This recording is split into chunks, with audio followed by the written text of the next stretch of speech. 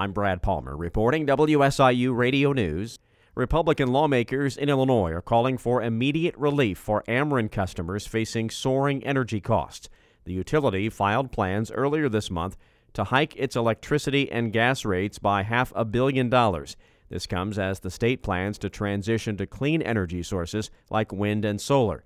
Senator Terry Bryant from Murfreesboro says her constituents' energy bills are doubling, forcing them to choose between, quote, heating or eating. The unfortunate thing is the move to shut down the traditional energy suppliers has far outpaced renewables' ability to replace it. Freshman Senator Erica Harris has filed a measure that would allocate $200 million in the form of rebates to Ameren customers.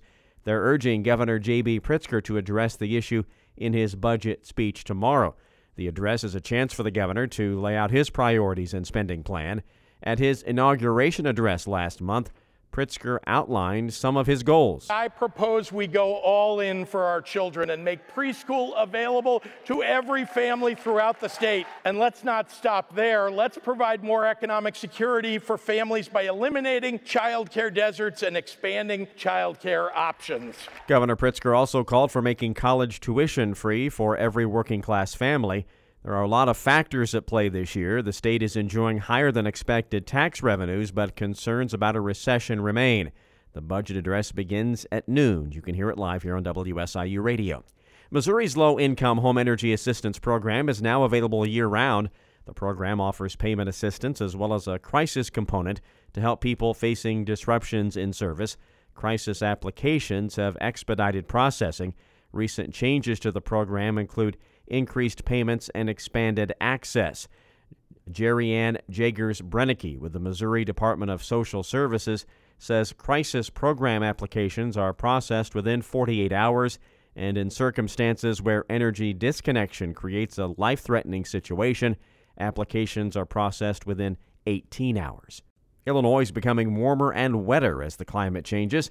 State climatologist Trent Ford says that'll mean more flooding in areas where it's traditionally not seen.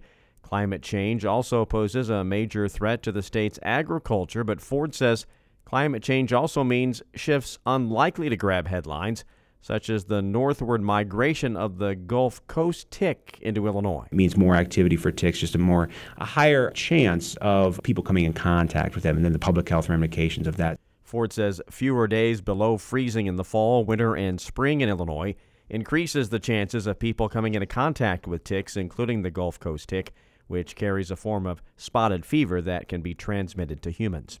Carbondale United is preparing job seekers for the Diversity, Equity, and Inclusion Job Fair. WSIU's Leah Lerner explains. Carbondale United is hosting a resume writing and interview workshop on Friday, February 17th from 3 to 5 p.m. The workshop is to prepare those interested in the upcoming job fair being held on Wednesday, February 22nd at the Carbondale Civic Center. The course will help participants prepare a resume and cover letter, perform mock interviews, and also gain employer insights. Participants also will get help with business clothing for the job fair with the Clothing Closet. For more information, contact Nancy at Carbondale United or by visiting our website. For WSIU, I'm Leah Lerner. State Senator Dale Fowler says more than 12,000 Valentines were collected through his annual Valentines for Seniors card drive.